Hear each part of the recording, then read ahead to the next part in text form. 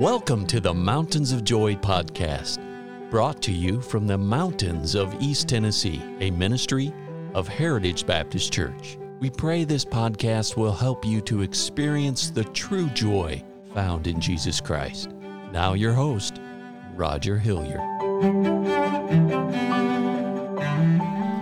Well, this week we've been studying about one of life's truths, and we find it in the Word of God where it says that if we sow bountifully, we shall also reap bountifully.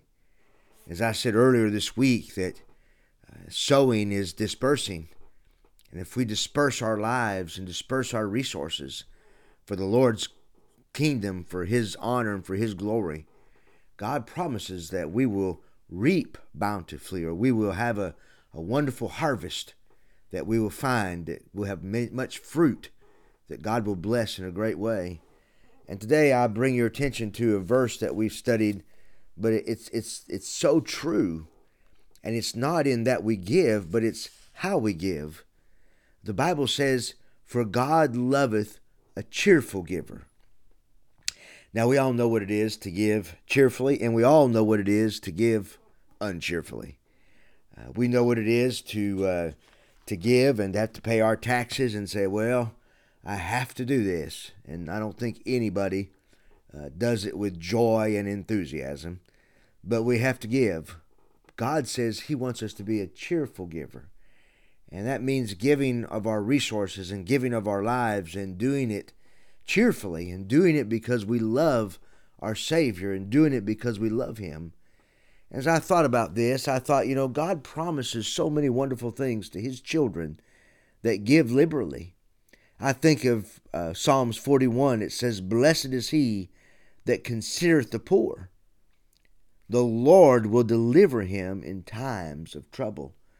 And I submit to you today that as we give and give cheerfully, when we get in trouble, and we will, because we're humans and this is life, we go through struggles and disappointments and things that we have to trust God for. And if we are sowing the seeds and we are sowing our lives to other people and giving of our resources, the Bible promises that when we get in trouble, God will deliver us. I think of Proverbs chapter 3, verse 9, where it says, "Honor the Lord with thy substance, and with the first fruits of all thine increase." And then he says, when you do that, when you honor the Lord with your substance and with the first fruits of your that you get, your first fruits, then the Bible says, "So shall thy barns be filled with plenty, and thy presses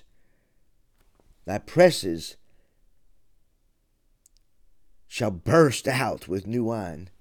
I tell you, that's a promise that God has given to you and to me. As we sow, then God says we will reap. And sometimes we have to sow, and sometimes it seems like we sow for days and weeks, and sometimes it seems like we have to sow for months and years. But the Bible says that if we faint not, we shall reap a great harvest. And I thank the Lord for that.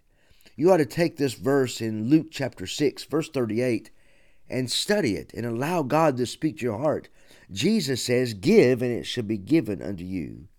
Good measure, pressed down, and shaken together, and running over shall men give into your bosom. For with the same measure that ye meet withal, it shall be measured to you again." Now you say, "Preacher, that's a long verse." It is a long verse. But what is the gist of this verse? What is Jesus wanting us to understand? He says when we learn how to give, and learn how to give as a cheerful giver, when we learn how to sow our lives, these seeds of encouragement, these seeds of discipling other Christians, and these seeds of helping other people grow in the Lord, and these seeds of giving of our resources to help those that might have a financial need or a struggle that we can help them with. As we give with a cheerful heart, God says that He will give back to us. And not only will He just give back to us what we gave, He says He will give to us in good measure. And then He'll press it down and He'll shake it together. And after he shakes it together, he says his blessings will be running over. And as it runs over, God will bless in a mighty way. And I just want to encourage you, we all have one life. And God has blessed every single one of us with resources, with gifts. And we need to use what God has given to us to make a difference in this world and to make a difference in people's lives.